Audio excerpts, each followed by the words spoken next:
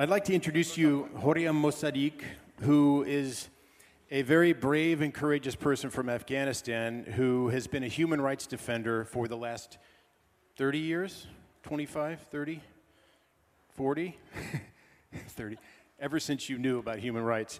And one of the things we're going to mention and emphasize is that women's rights are human rights and vice versa, and people often forget about that. Horia worked for Amnesty International from 2008 to 2017 as the main researcher for Afghanistan, and she was the longest-serving person to have a position like that in Amnesty International.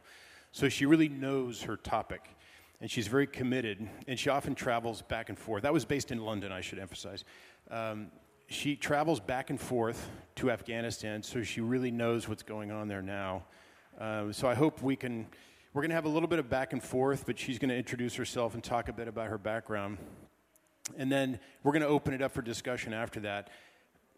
But, no topic is off limits, because Afghanistan is a very broad topic with many different aspects of human rights violations to talk about, and also many positive things to talk about.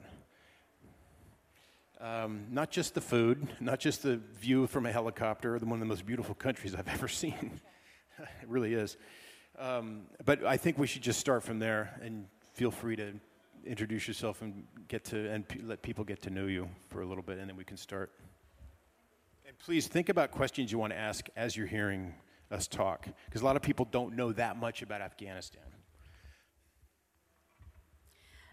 Good afternoon, everyone. As Jonathan said, my name is Horia Mossadegh, and I am from Afghanistan, and I am a human rights defender for as long as I know myself. It's difficult to put a year on it.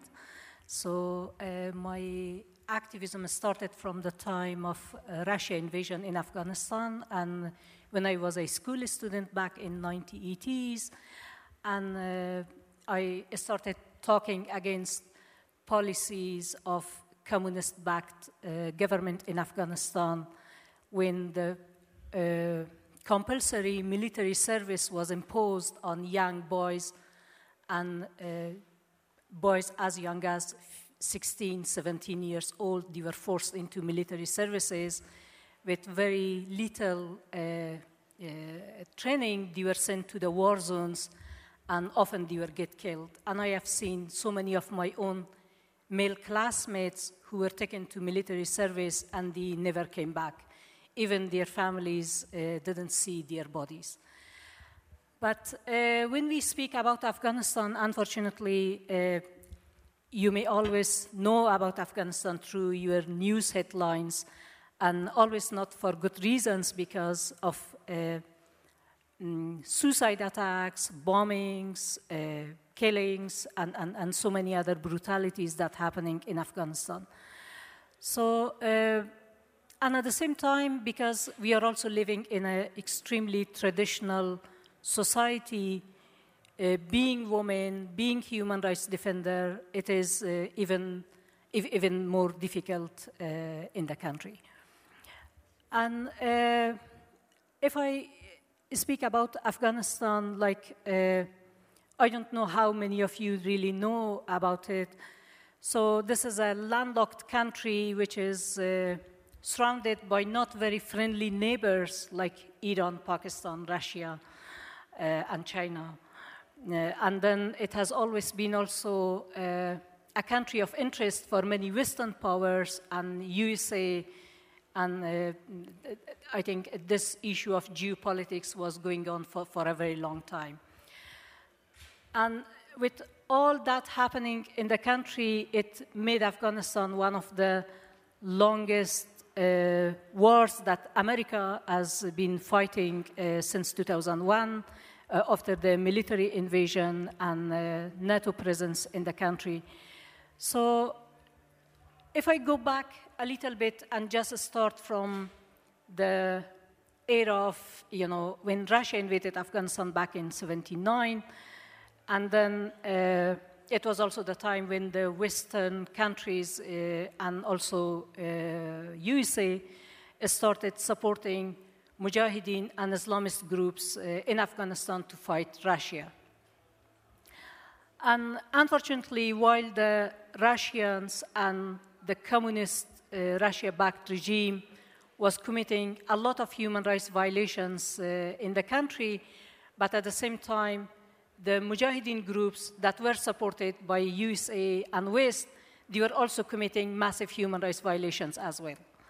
Like, for me, as an Afghan, and as someone who grew up in war, what I really see is a continuity of a bad scenario, or I would say it is like a continuous nightmare that I'm seeing. Like, because as long as I remember, there have been violence, war, killings, and nothing else really. And so living in such a situation, and also especially living in a country where I have lost many of my family members in the war, and witnessing the death of your loved ones, it just like some people decided to take gun and go and fight, but I decided to fight, but not with guns, with my pen, with my voice, and this is what I continue to do. And for me, like as an Afghan woman, it's really important that I give voice to the people who are suffering in Afghanistan, and I am not scared of challenging the warlords or the Taliban or the Americans and NATO. I have always stood against them, and I have always raised my voice, despite I have been facing a lot of threats against myself and against my family. Thanks for that. I think people know you a bit better. I forgot to say when we were opening that most people don't think of Afghanistan and the Czech Republic together, but both countries are two of the few countries that were invaded by the Soviet Union during the Cold War. And in both cases, communism didn't do a lot for either country. So you've had some similar experiences, believe it or not. And I also, I spent about 2 years in Afghanistan, and part of it was working as an American diplomat in Kabul, and then I went to Ghazni in the provinces, which is not a very safe area. But when I was working in Kabul, I worked for a part of the embassy called Communications and Public Diplomacy, and I was in Stratcom, Strategic Communications. But what we did there, partially, was to finance projects to help promote women's rights as human rights, but also social rights.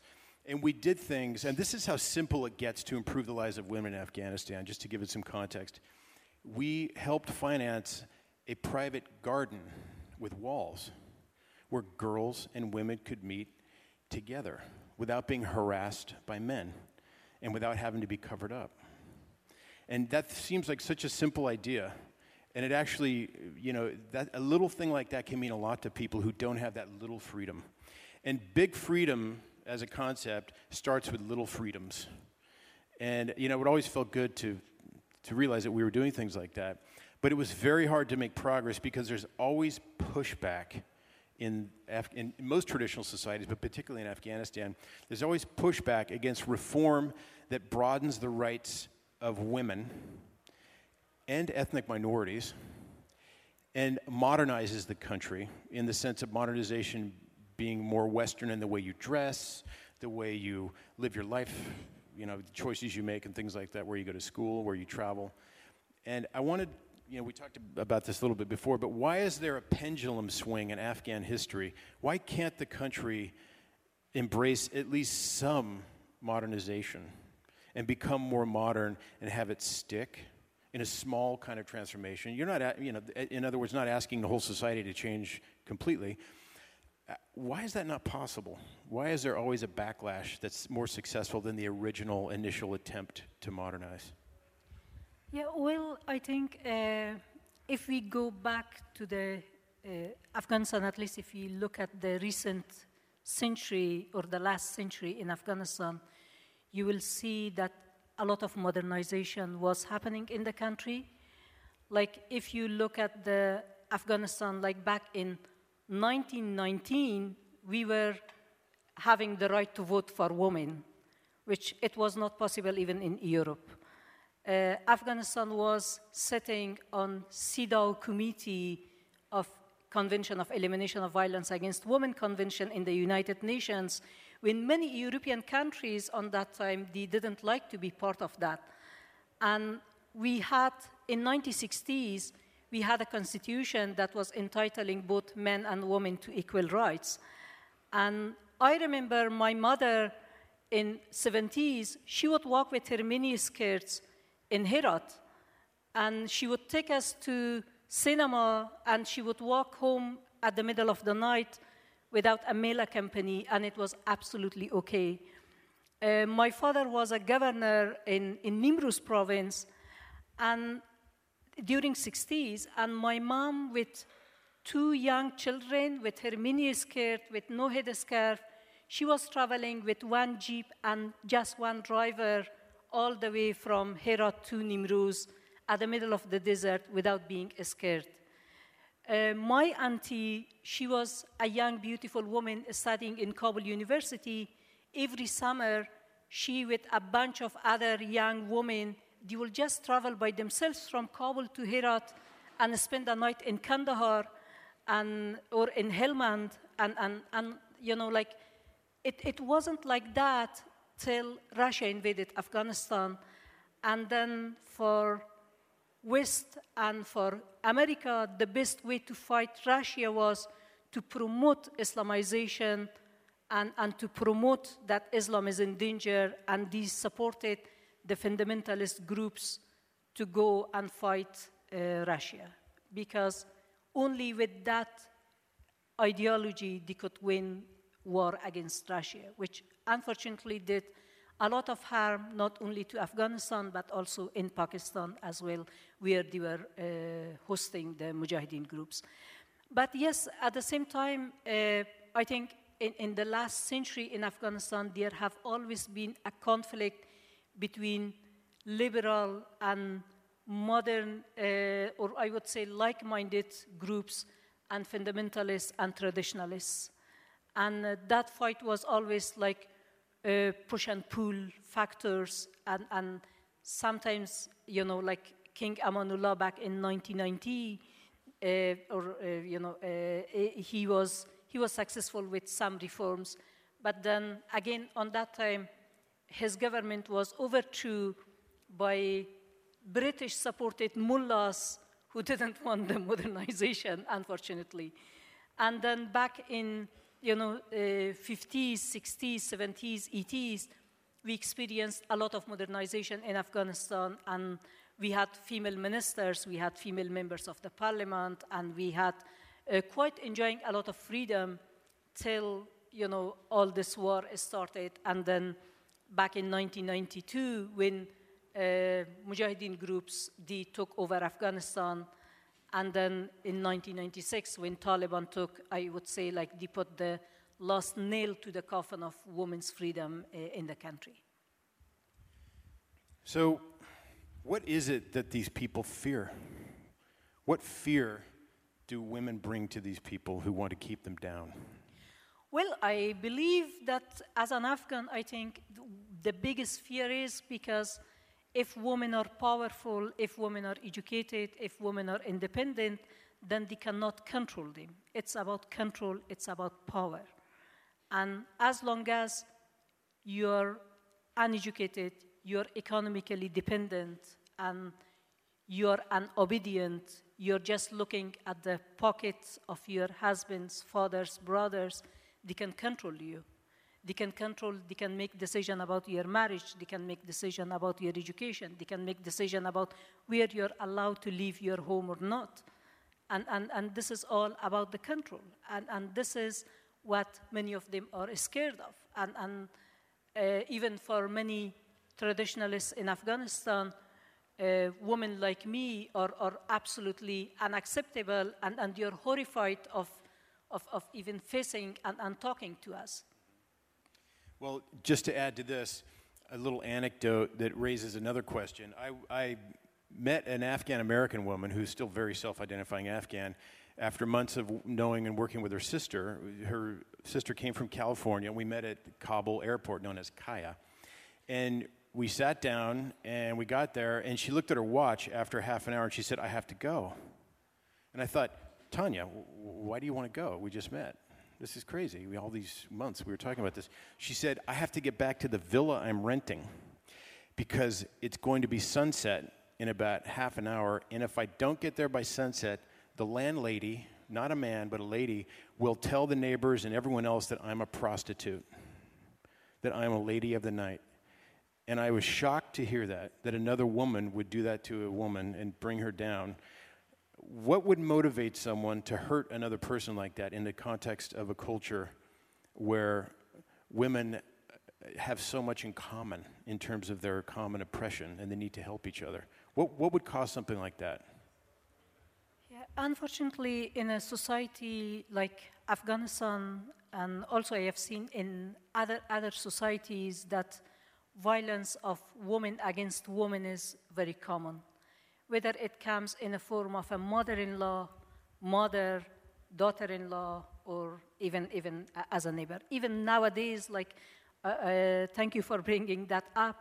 Like, we are dealing in Afghanistan after that campaign of Me Too, which women started talking about the sexual harassments that they were facing at the workspace or wherever they were. So it also had a kickstart also in Afghanistan. In this very traditional society, some women were brave enough to speak out about how they were sexually abused, whether by their bosses or by their colleagues or by someone else in the family. And shockingly, nowadays, there have been some revelations that in Afghan government, sex in return for government positions or sex for return for parliamentary seats were quite widespread at the very high level. And after those revelations, you won't believe that women were the first who would stand up against a woman who spoke out. And these women, like, for some of them, I understand the reasoning they're saying, because once they claim, then every single woman who works in the government, they will be viewed by the society, by the family, by whoever, if they have gained that position through offering sexual service to their bosses. While this is not true, it was like a small minority who may have done that. But at the same time, what we are fighting is let women speak out, because we keep fighting and we keep encouraging women to speak out, but unfortunately, the same backlash is coming more from women than men in Afghanistan. And this is also because if you live in a male-dominated society, and this is again the issue of power relation, then this is how women see themselves. Like, as soon as they see themselves in a position that, I would say, like, if they are being approved by other men, they would do that. Like if I was in 2002, I was in a conference and I was talking and my headscarf slipped off my head, and another woman out of 500 people sitting in that conference in Mazar-e Sharif, a woman sent me a note that put your scarf on. And I didn't put my scarf on because, and I said bluntly in that conference that back in 1980s, I wasn't wearing a headscarf. And my mother didn't wear a headscarf, so why you're forcing me to do that? Like, I should have the right to choose. And then, unfortunately, the first backlash comes from women because then they get the approval of men, and then they would be viewed as good women compared to the ones who are not obedient. So this is, unfortunately, again, goes to the same male domination and beliefs that many women have in those traditional societies. So that's interesting but depressing to hear. So just to bring this up, there was a woman, when I lived in Afghanistan, there was a woman who was the governor of the province called Bamiyan, which is right in the middle of Afghanistan. Afghanistan has a landlocked province within a landlocked country, which was famously where the Buddhas were, which were destroyed in March 2001 by the Taliban. You might remember video footage of the Taliban blowing up the big Buddha statues. This was considered a cultural crime that was indescribable. No one understood how they could do this. Well, they did it, but that's in an area of the country that's considered relatively liberal. It's the core of the Hazarajat, which is the area inhabited by the ethnic Hazaras, and maybe you could explain what that means in terms of the ethnic differences. But there was a woman who was governor from, 2005 to 2013. Her name was Habiba Sarabi. So how could a Habiba Sarabi exist in Afghanistan when all the other things exist that you just talked about? Well, it's like just a few months ago, I posted on my Facebook and I said, Afghanistan is a country of contradictions. So yes, in one province you can have a female mayor, in one province you can have a female governor, but in another province a woman will not be able to walk out of her home without a male accompany. Or in another province you will not get even a girls' high school. So this is where all these contradictions are coming. But yeah, I think if you look like historically, people in central Afghanistan and especially in Bamiyan were more open-minded compared to other parts of the country. So maybe that was also, that could have been the case. And at the same time, I think it also depends on women themselves as well, because as an Afghan woman, what I have experienced is there are always pushbacks, but at the end, people will accept you for what you are. And like for many people, despite I am encountering a lot of threats and intimidations and issues, but at the same time, for many people, they accept me for who I am and they respect me for who I am. Even if it's members of the Taliban or the warlords or youth or a white bearded tribal man. So yeah, like there is always, you have to push your way, you have to find your way. Otherwise, like for many people, they decide to not to take those challenges, they decide to not to force their way, and this is where the traditionalists and fundamentalists are winning. But of course, it doesn't come cheap. It always comes with a cost. But we have already paid a lot of costs for even for this little freedom that we have in Afghanistan. Like so many women, human rights activists and defenders were killed. They lost the family members, and they were facing a lot of security problems simply because they were teaching girls, simply because they were journalists, simply because they were running a radio station or being a female police officer. But still women are pushing, and none of those threats and intimidations are forcing us to stand back. So given that there was going to be an Anglo-Pakistani colleague here, it gives us an opportunity to bring in Pakistan. So Pakistan had a female prime minister who served 2 terms, who unfortunately came to a terrible end during a campaign for another term. Benazir Bhutto was her name. Is there a possibility, you think, in the future that there could be an Afghan Benazir Bhutto who serves at the highest level of executive power in Afghanistan? We really hope. We really hope. I think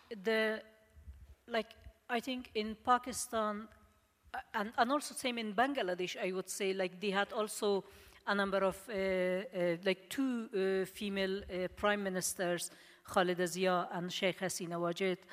So, and comparing Afghanistan at least to Bangladesh and Pakistan, where we have also so many cultural similarities, I really hope that we come to that day, but I think it is not impossible, but it is a long way, and we are fighting for. Like even if you see now, like the number of women in the parliament, the number of women in the cabinet, the number of women serving in the high government positions, it is increasing, and we are getting slowly there. But I think it needs a lot of time, because even if we compare ourselves to Pakistan or Bangladesh, let's not forget that we are suffering from more than 40 years of war. Many people who were modern, who were like-minded, who were educated, they were killed, they died, and they are not there anymore. And then we are also a country where life expectancy is 45 for women and 44 for men. And we are also a country that more than 75% of our population is under the age of 25. So with all this potential and at the same time with such a violent recent or modern history in the country, I think it needs a lot of hard work and a lot of, I would say, awareness raising till we get to that point. Did you register what she just said the life expectancy is for women and men? 45 and 44, respectively. Think about what a 45 and a 44-year-old... This August, officially, I will die. On average. Well, we won't even go there, but you've been benefiting from being a positive person and living in different places. That's astounding. Think of what a 44-year-old man and a 45-year-old woman in the Czech Republic look and live like. They're not old. They're not unhealthy on average. They're in their prime. To have life expectancy be to the level of people in their prime in developed societies is something to really think about. That's astounding. And often, you see people in Afghanistan and you think of them as an old man or an old woman, and you find out they're in their 30s or early 40s. That was one of the things that really hit me when I went there in 2009 for the first time. One thing I wanted to bring up also was children's rights in Afghanistan. Not just the rights of girls, although that's very, very important, especially where education is concerned, but the rights of boys. So Afghanistan is known for a few things that are linked with traditional culture that predates Islam. And one of them is called Bachabazi. And an acquaintance of mine made a documentary film about it that was shown on Frontline in the U.S. Bachabazi means boy play or dancing. They call it the dancing boys of Afghanistan. And what happens is, in a society where men don't have access to women unless they are married to them, they can be in the same room as they are if they're related through blood, usually, but they don't have physical access to them unless they're married. What happens is there's a subculture where boys dress up as girls, young boys who are groomed to dance and dress up as girls. They wear lipstick, they do their eyes up, and they do a show for men. And there are always some powerful men in the room. And the boy ends up with one of the powerful men at the end of the evening, and the powerful man does whatever he wants to the boy. And so use your imagination. It's a very cruel human rights violation, and I recommend seeing this documentary film. You can look it up online. It's called The Dancing Boys of Afghanistan. The director is Jamie Dornan, D-O-R-N-A-N. It's a very educational movie about a very sad aspect of Afghan culture, and that's largely in Tajik culture. In Pashtun culture, there's another aspect of this, which is where men apprentice boys to be their boy when they're young. And I read a U.S. Army report on this, which was by a woman, an American soldier who worked for something called the Human Terrain Systems, which is a very military kind of name for a social science unit. And the explanations for this was, we don't have access to girls. Not that everyone should be running around doing whatever they want, whenever they want, but even to have social access when they're younger drives people into these very strange behaviors that are very, very cruel and destructive of the lives of young men. When I was there in 2009, CNN did a report on this where they interviewed someone, and I think he was Uzbek, and he talked about being recruited into Bachabazi when he was a boy, and he survived it. And he was married to a woman, but you could tell that he was very damaged by it. And the powerful person that took him was Dostum. And I just said that out loud. They wouldn't say it on CNN, but I don't really care. Dostum is a famous Uzbek warlord from Jawzjan. Did I say that right? And he's one of the people who became a good friend of the West in 2001 because he opposed the Taliban. And his people famously ran over Taliban prisoners with tanks and put them in containers and suffocated them. So when everyone was hating the Taliban, this guy was seen as a brute and someone of medieval instincts, but he was seen as our ally. And I'll never forget when he became vice president and Hillary Clinton was Secretary of State, she dined at a table with this man. And if people from abroad had any idea of the biographies of the people they meet in certain societies and what they had to do to get their power and to get their prestige, they would probably get up and politely put their napkin down and walk right out without saying a word. And I've just, it's good to know who your interlocutor is when you're a diplomat and you're in government, and you can't get up and you can't check someone and ask what their biography is when you go to a meeting in a ministry. You assume this person has a job for reasons of competence, not just patronage and doing things that are unspeakable. But it's always in the back of your mind. How did the person get to where he is? Not she, he. And it's not a good feeling. And I don't know if you want to comment on this, but there are some very odd practices that involve fundamental human rights violations of young people who are defenseless and who have no organizations to defend their rights. Because as soon as you start an organization to defend the rights of boys who are often sold into the bachabazi practice, you're going to be targeted by people who want to deny that this exists. And we can talk about girls in a minute, but if you could comment on that. Yeah, definitely. I think this is unfortunately one of the darkest sides of a traditional and religious society like Afghanistan, that you also see bachabazi practice is happening, and especially in the hand of the very powerful people, whether it is in the south or north or east or west. Not just Tajik. I don't want people to think that. Unfortunately, it came happens. from there, I think, originally. It happens everywhere, unfortunately. And then, with that, this is like, unfortunately, we don't have access to those boys, and you can't do much about that. And what also happens that with some of these boys, as soon as they grow up, if they survive, they turn into another perpetrator themselves. And then they start abusing other younger children because it goes in a cycle, and this is what they know. And also I think I don't believe that someone like Hillary Clinton or someone like other EU or US diplomats, they don't know who these warlords or these commanders are.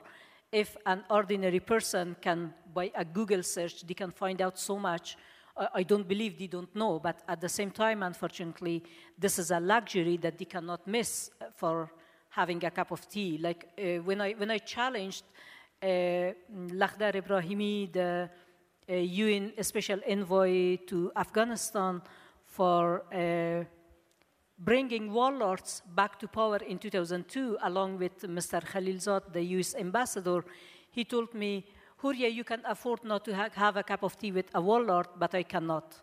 So unfortunately, this is something that they would take that luxury with pride to dine with one of the notorious warlords, or they take that luxury with pride to have a cup of tea with one of the heinous local commanders who commit massive human rights violations.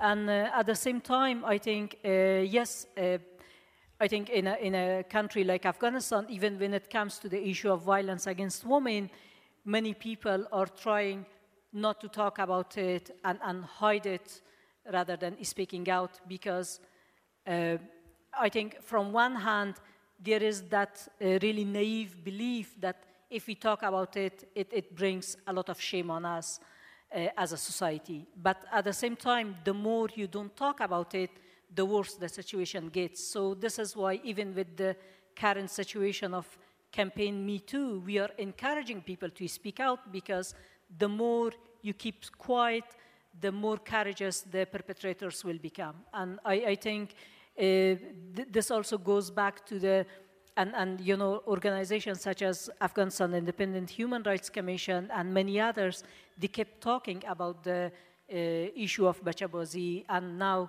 in the Afghanistan new penal code, there are specific articles that are criminalizing the act, and it comes with a penalty through judicial procedure. But because many of these people are so powerful, even implementation of the law on them will be such a big challenge. Just to be clear, I didn't mean that, talk about Hillary Clinton sitting at the table with Dostum to be an attack on her. It's more of an example of how powerful people from the outside come and meet with powerful people on the inside without really realizing what that symbolically means, breaking bread with someone who's basically a horrible human rights violator. It doesn't look good. It doesn't sound good. It's just not good. So another thing to talk about is girls' education in Afghanistan, because education is a basic right. It's a basic human right to learn to read and write, so you can prepare yourself for a life of being a functionally literate adult who participates fully in civic and economic affairs. So why? Why is girls' education considered a good thing in some parts of Afghanistan and a taboo thing in other parts that needs to be fought against at all costs? And why, after all the talk and all the money we've spent, we being the Western countries, and everyone you can think of, Western organizations, and you remember when 2001 happened, when October 7th, 2001, the Americans went in. Laura Bush quickly, President Bush's wife, said that we're going to make this a crusade for girls' and women's rights. We're going to change Afghanistan in that way, which was probably a very open threat to many people. She probably shouldn't have spoken that loudly and that clearly when she did. Rather than talk about it, you do it. But we failed miserably, despite all the money we've spent, all the schools that have been built, and all the support people have gotten. But there are still parts of Afghanistan where girls are going to school, obviously. But why is education, and the education of girls in particular, seen as such a threat when educating them could be an economic driver of prosperity? Well, if we look back at 2001, when under the rule of the Taliban, when we didn't have one single girls' school, and comparing it to now, when girls are making more than 35% of the 7 million children back in school, it is a big change. In provinces like Zabul or Uruzgan, we even didn't have a girls' high school, but now we have even women who are going to the university or higher education institutions. The number is very, very low, but they are going. I would challenge you if you say that we have trebly failed. We didn't fail. We started a fight for girls' education, and we are winning, and more people are sending their girls to school. Of course, there are a lot of challenges. Just by the end of 2018, more than 500 schools, mainly girls' schools, were closed across Afghanistan, mainly in the areas under the control of the Taliban. But at the same time, people are getting there. Even in some parts of Afghanistan, the communities themselves, they are negotiating with the Taliban to allow the girls to go to school. Even if it means more restrictions on curriculum, more restrictions on presence of male teachers, but still, this is the communities who are fighting and who are negotiating, and they want their girls to get educated. And I would also say that for a country that has been in more than 40 years of war, fundamentalism and jihadism have been glorified, it is not easy to break it in one night. And for that, I think it requires a lot of patience. Even if you see now the number of women and girls, even in remotest parts of Afghanistan, who are willing and they're traveling to other provinces to have higher education, they're living in hostels, and their families in that traditional society are okay to live leave their girls to go to another city and pursue their higher education is a big step in Afghanistan. So even for the number of women and girls who are applying for universities, even compared to the 70s and 80s, is just rocket high, and these are not failures. We should think about all the positive changes that are happening. We have women entrepreneurs that we didn't have before in Afghanistan. We have women in schools, women in universities, women in media, women in politics, women in private sector, women in government and parliament. So these are all the successes that we should build upon rather than thinking about the failures. It wasn't a failure, and it's not a failure, I would say. Yeah, I'm glad you said that, because what I'm doing is I'm kind of cherry-picking the evidence of schools that have been closed, the rollback. So if you only look at the rollback and you don't look at the wave that comes and then suddenly goes here and then gets rolled back, you're missing all this progress. So that's a very fair criticism of what is kind of a biased criticism, which I gave, because I'm focusing more on the things that, we spend a lot of money, for example, foreign institutions, on girls' education and building schools, and the results have been very mixed. But on the whole, starting from a baseline of pretty much zero from the Taliban, you're right, that you could talk about success. So that's a good point. That's actually teaches you how to think about these things. Don't always look at what's gone wrong. Look at what's gone right, and then talk about what's gone wrong, but judge the whole process.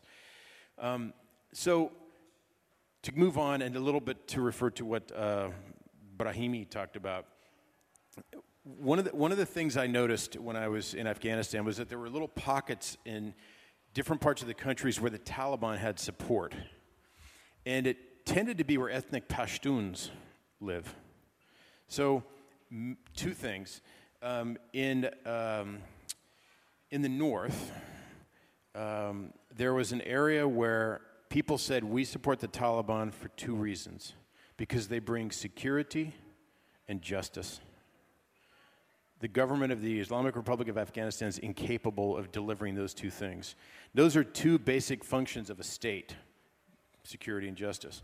So there's an argument to be made on the part of certain people in certain parts of the country that the Taliban provide services that other people can't provide because it takes too long to get a court decision about a dispute over land, for example, and people aren't safe. The police are incompetent, or they're corrupt, or they're both.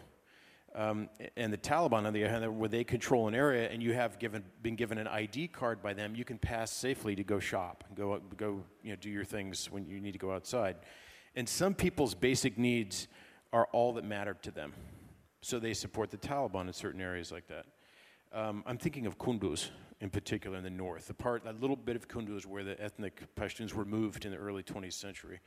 So can you talk about why, from our point of view, when we think of this as strange and outrageous that people could support the Taliban, why those two things, security and justice, are so critical, and why that would lead people to support this group of medieval pseudo-scholars who think that they understand Islam, but really making a mockery of Islam? Well, honestly, I would argue against that phenomena, I think, or against that issue. Even in Pashtun areas, people don't support Taliban because what they're also seeing, what presence of the Taliban means is more bombardment by the US, more nitrates by the NATO, and low humanitarian services, no school, very low access to health and other services. And this can't be true. But well, I'm not saying in all Pashtun areas all people support them. But then, yes, I think in terms of the justice and security, like if the Taliban themselves are a source of insecurity, so if they are controlling an area, so they will secure the area.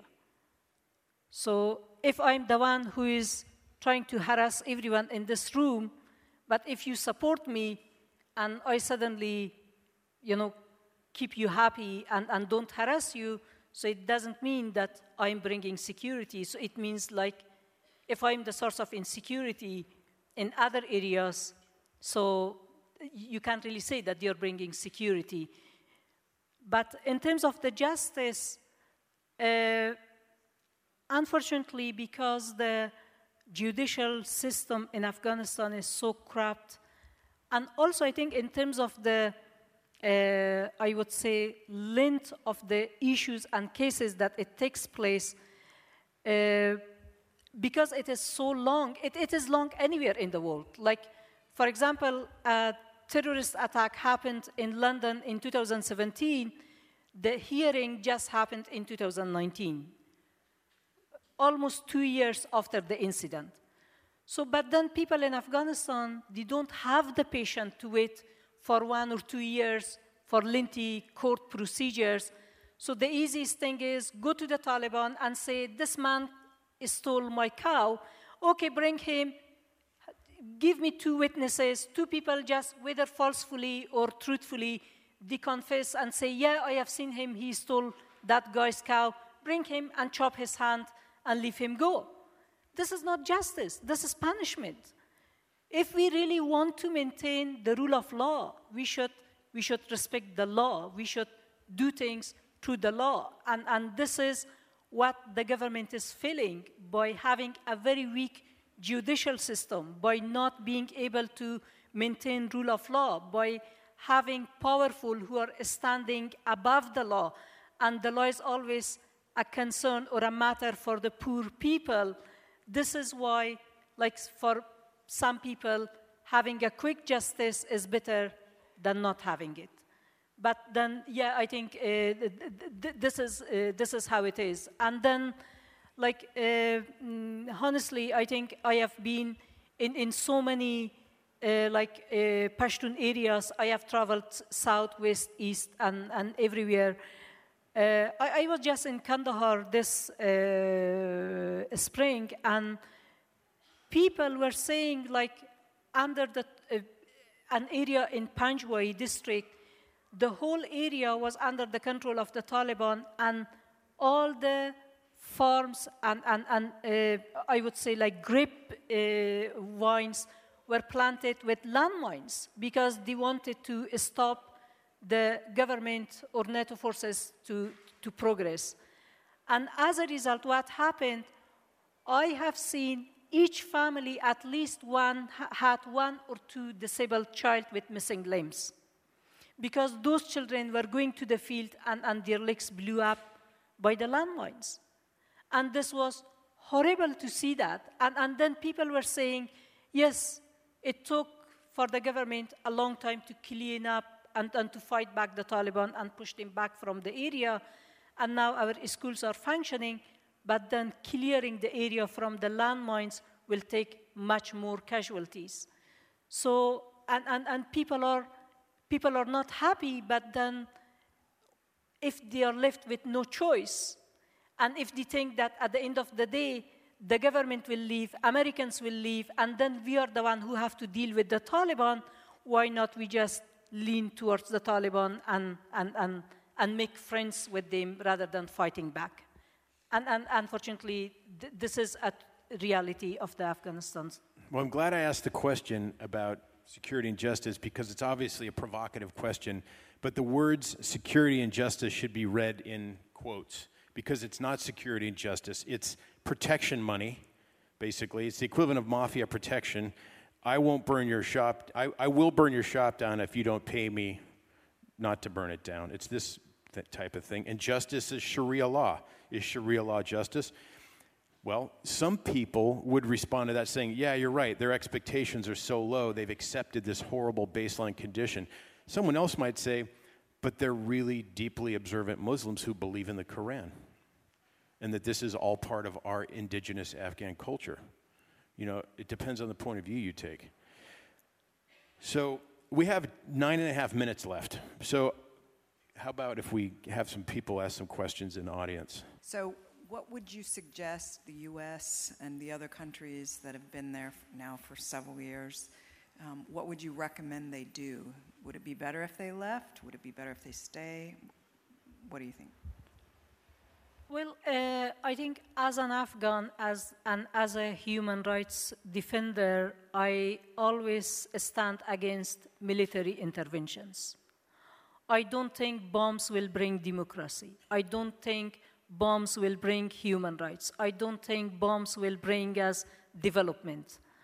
I would say that what is the best way forward is to support governments, to support civil society, and to provide development aid, humanitarian aid, and help countries to stand on their own feet. Don't build military economy. Don't build fake economy. Don't militarize the aid, because unfortunately in the past 17, 18 years in Afghanistan, militarized aid became a phenomenon by many Western donors.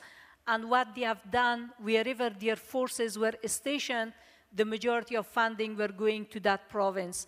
And then at one point, the military would also provide development and humanitarian aid, which blurred the line, and this is why so many attacks on humanitarian and aid workers are happening in Afghanistan, and even on journalists. So this is why there has to be clear lines what a military is doing and what a humanitarian and aid agency is doing, and how we can help countries by helping them, by providing aid, by providing donations, by supporting them to build up their own infrastructures.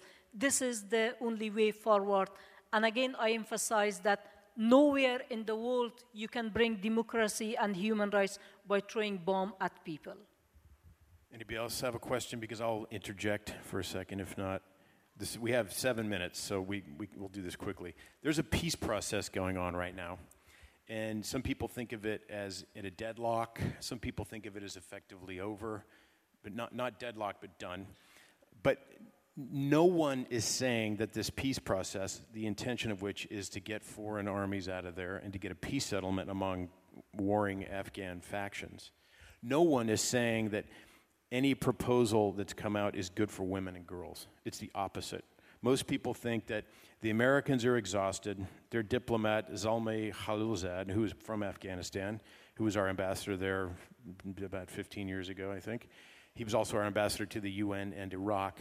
That Khalilzad is brokering a deal with political extremists with the sponsorship of the Russians to quickly get Afghans to decide to cooperate with themselves, even if it means basically forgetting about the rights of women and girls and you know, undoing a lot of the progress. Now, I won't use the word failure. Nothing's happened yet.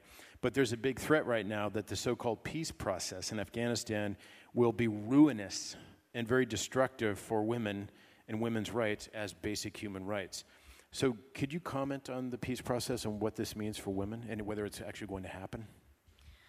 Yeah, well, honestly, I was also asking the same question from Khalilzad himself, that if you were supposed to go back to a situation where we were in 2001, why thousands of lives were lost, why billions of dollars were spent? Because, you know, from the beginning, you should have thought that, you know, there is no military solution to the situation in Afghanistan, first thing. Second, you know, with the current peace talks, unfortunately, with US and Taliban, they excluded Afghans in general, you know, like whether it is exclusion of Afghan government or exclusion of Afghan civil society and victims and whoever was involved. And it is just Americans who want to break a deal with the Taliban, or I would say with Pakistan, how they can get out of Afghanistan. And at the end of the day, they don't care. And what message they are sending, not only to Afghans, but to people across the world, that don't believe Americans what they are saying, they don't mean it. If they say women's rights, it doesn't mean that they really mean it. It means when they can use these nice words to gain the support of their population to get into a country. Like, if you look at the situation in Iraq, if you look at the situation in Libya, if you look at the situation in Yemen, if you look at the situation in Palestine, if you look at the situation in Syria and in Afghanistan, you would know that unfortunately a lot of destruction has been done, but very little have been about the people themselves, and especially about women. Like back in 2001, as you rightly mentioned, it was Laura Bush, it was Sherry Blair, it was Donald Rumsfeld, the Secretary of Defense of US, and they were all saying, oh, we are not going to compromise on women's rights. But now suddenly we realized that nothing was about women's rights. It was all about US, that at some point they started hitting the Taliban, and now they will be framed. They were taken out of the UN sanction list. Even they made a joke of UN Security Council and UN sanction lists, because at one point someone could be considered as an international terrorist and their names can go into the UN sanction list that they are not able to travel, but at some point they decide, oh no, that person is not anymore an international terrorist, let's take them out of the sanction list and become a friend with them. So for that reason, honestly, I think for me, this is like the same mistakes that US administration is repeatedly and historically making, like same in Afghanistan back in 1970s and 80s when they supported Mujahideen to overthrow Russia, and then they abandoned Afghanistan back in 1990s when it led to the rise of the Taliban. And now again, they will abandon Afghanistan, and God forbid, we don't know what is lying in, for Afghanistan in the coming years, and what we are really scared that, again, they decide to come and bomb us because they don't like another group like Daesh or Taliban or someone else. So, yeah, honestly, I think the whole shambolic peace process is mainly a deal between Taliban and US, and at the end of the day, no one really cares about Afghans, and especially Afghan women. When you say no one really cares, you mean the international community, the UN, and I mean everyone, honestly. I mean everyone. Like, I'm thankful to some EU diplomats that made it really clear that, women's rights have to be preserved, and they cannot compromise women's rights when they are making the peace talks. But unfortunately, US is at the driving seat, and US is the one who is making the deals. US is the ones who are negotiating, and they will make an agreement with the Taliban, and everyone else is excluded. Like, we are all at the back of the door, and we are just watching, but we don't know what is really happening behind the closed doors.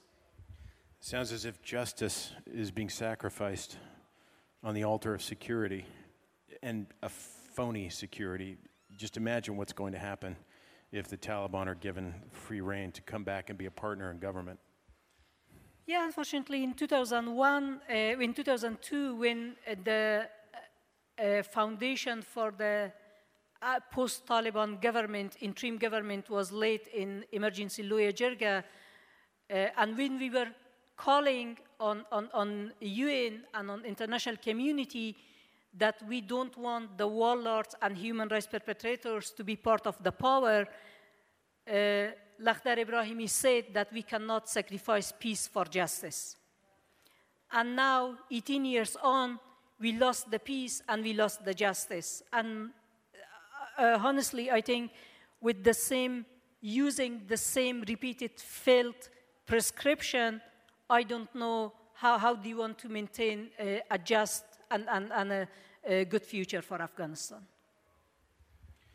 Well, on that note, we're out of time. I didn't see anyone else raising a hand to ask questions. So, one more. We're out of time, but if it's quick, let's do it because we're the last session. Wait, can somebody bring the microphone, please?